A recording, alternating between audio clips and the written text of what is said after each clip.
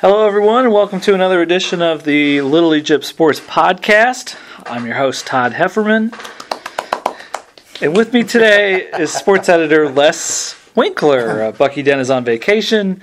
Les and I are both coming back from vacations. We're happy to be back with the sports season in full swing. And Speak for yourself. Summer slowly coming to an end, and before you know it, it'll be August 1st, and SIU football practice will begin. They will have 7 road games, 2 of them against FBS opponents.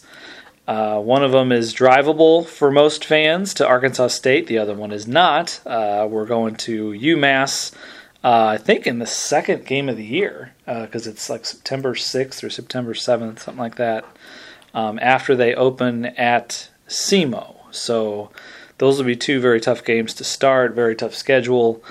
What would you consider progress for the football team, considering they have 2 new coordinators? They had 2 wins last year, but they return a lot of good players on defense primarily. DJ Davis, Landon Lennar, and Javon Williams. Jeremy Chin. He's not on offense. Oh, I'm sorry. I thought you said defense. Yeah, I did, but then I was naming off a couple of the offensive players because they've lost a lot on offense, including their quarterbacks and their leading receiver, who should have been a second-team all-conference receiver, Ralph Leonard, who is trying to make the NFL. So what would you consider progress? I mean, they could be better and still be 4-8 with the schedule they have. That is a heck of a question, and I mean, this is a critical year for Nick Hill. He's in his 4th year. Jerry Kill has shown in the past 18 months that he doesn't accept losing, but the schedule is just absolutely brutal. I mean, there have been years in the past where you look at that opening game at SEMO and you figure that's a W, but Tuke has kind of got that program turned around. I mean, it's going to be a dogfight, especially over there. 2 FBS schools. Wow, that's they can't give up 50 points a game like they did, I think, 5 times last year. Yeah, that's going to be a benchmark. It was a strange year last year. They were very competitive, and I think they lost 5 games by a touchdown or less. But then in 5 games, they gave up 50 points, and right. I think that's one way to measure it. Offensively, it's going to be interesting. It was kind of a patchwork year. Sommer kind of came out of nowhere and had to fill in a quarterback, which I didn't see it. I didn't see that coming as a way to. I did like their running game last year. DJ Davis has blossomed into a really fine running back, and I think they're going to be capable of scoring. A Nick Hill coach team is always going to move the football and score, I think. But yeah, defense is where it's got to start, and giving up 50 points a game just isn't acceptable.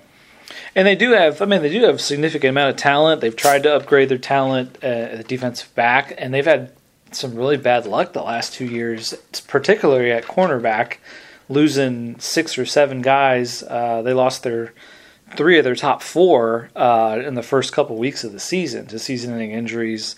You always think maybe I'll lose 1 or 2, but they lost 6 last year. They lost 2 or 3 the year before, and they lost a linebacker early in the year too.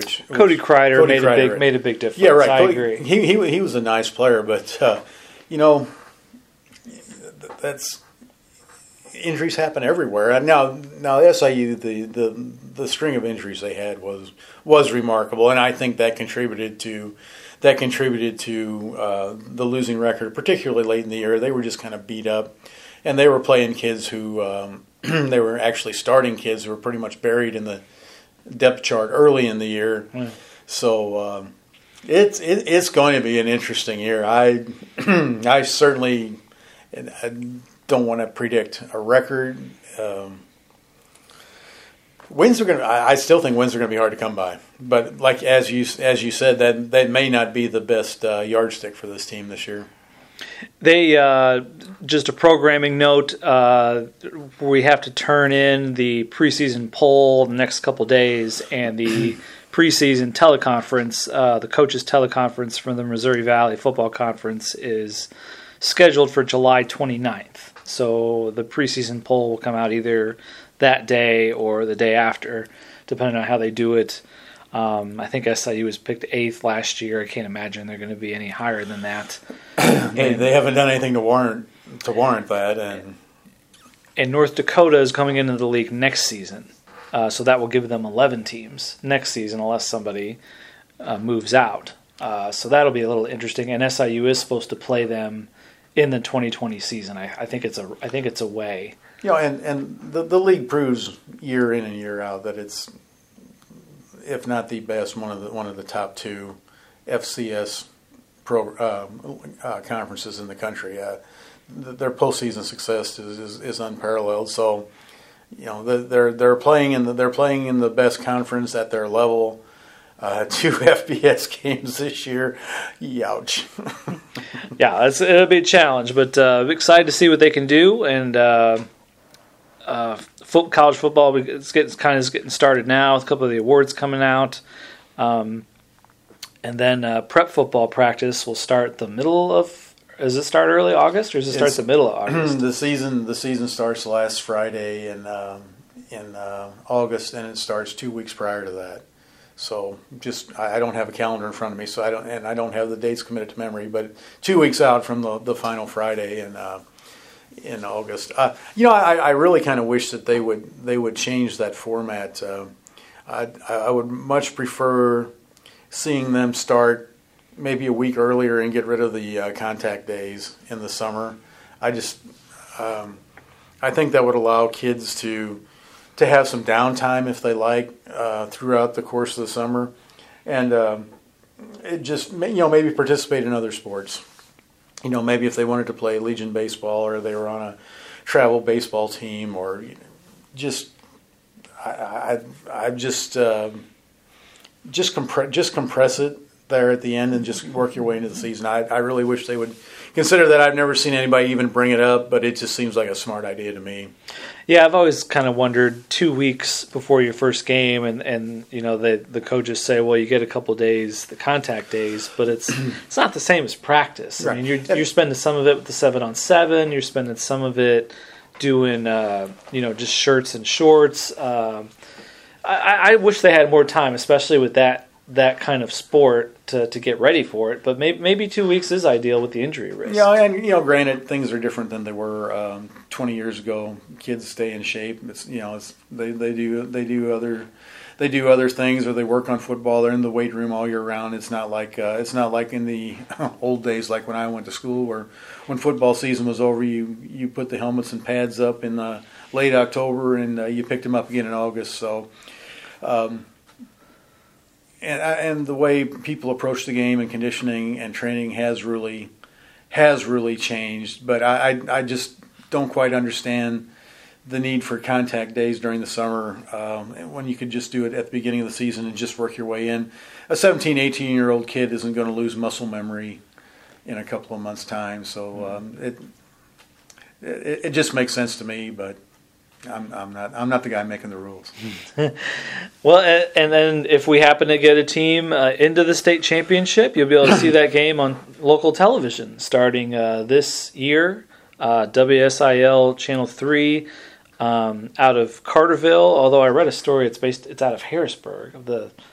It used to be based there. I don't know why maybe they're corporation papers or something. But yeah, it used to be the television tower was right downtown in Harrisburg, right near the courthouse. So, well, I pass the office every time I go back to my home right. in Harris. I do that too. So they're going to pick up as part of like a multi-station deal. They're going to pick up all 8 classes. I'm assuming the state championships. You'll be able to see them on local television, plus the boys basketball championships and the girls basketball championships as well.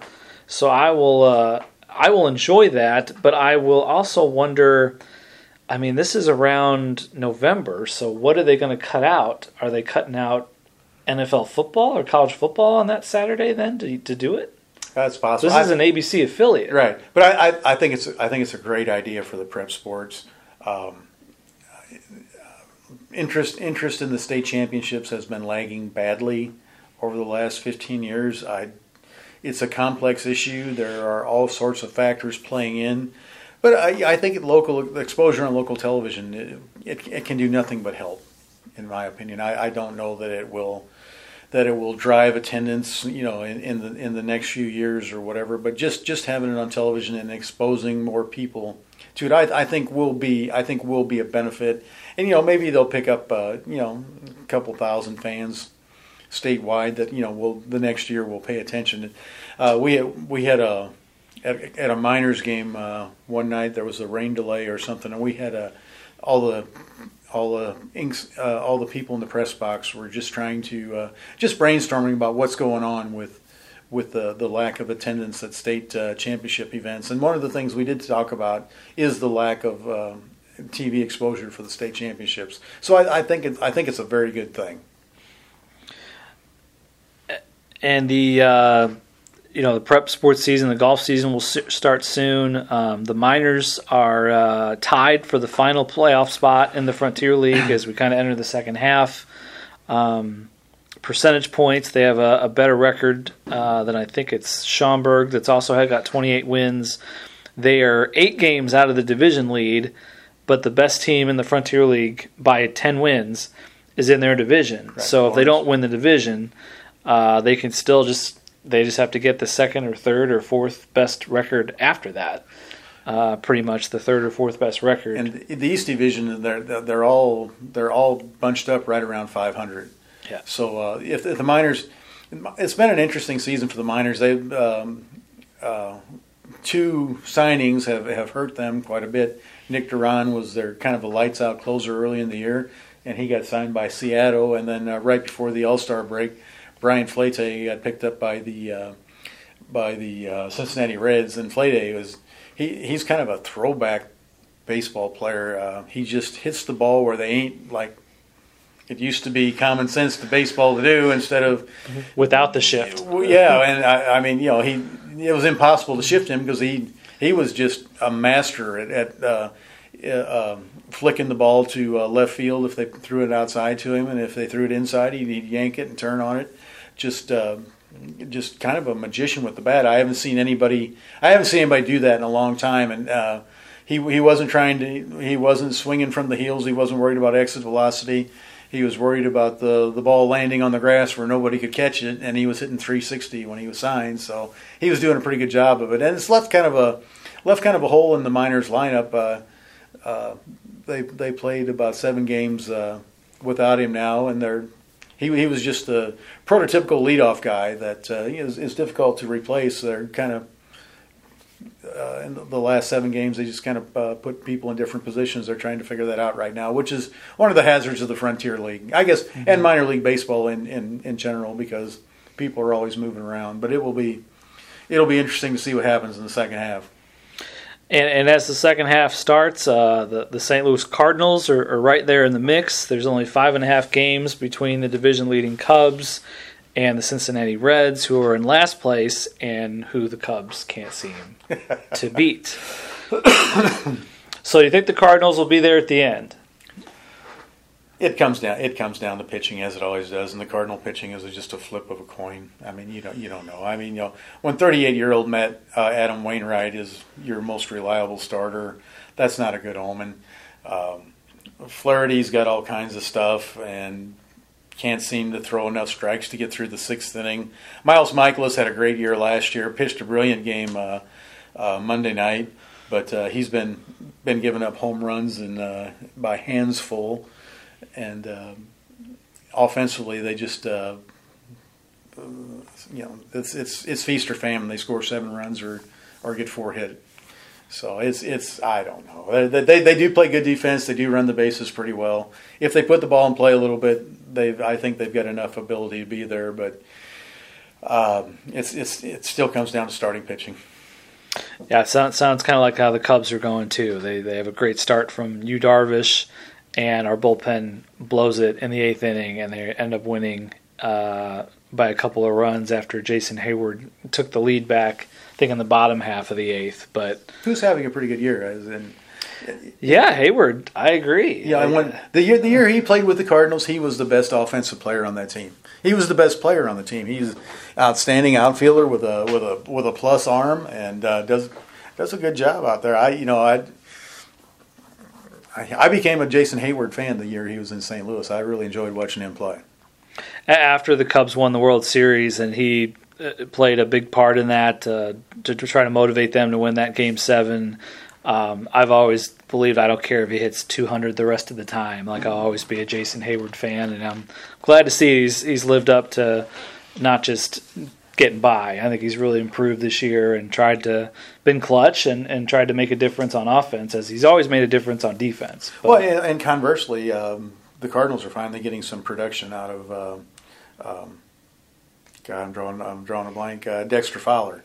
Fowler's starting to hit the ball pretty well. They're shifting against him when he bats left-handed all the time. He got a couple base hits to left field in the last couple games and made a brilliant defensive play last night in the win over the Pirates, going back to the warning track and made a leaping catch. That's kind of the baseball player I expected the Cardinals were going to get when they acquired Fowler too.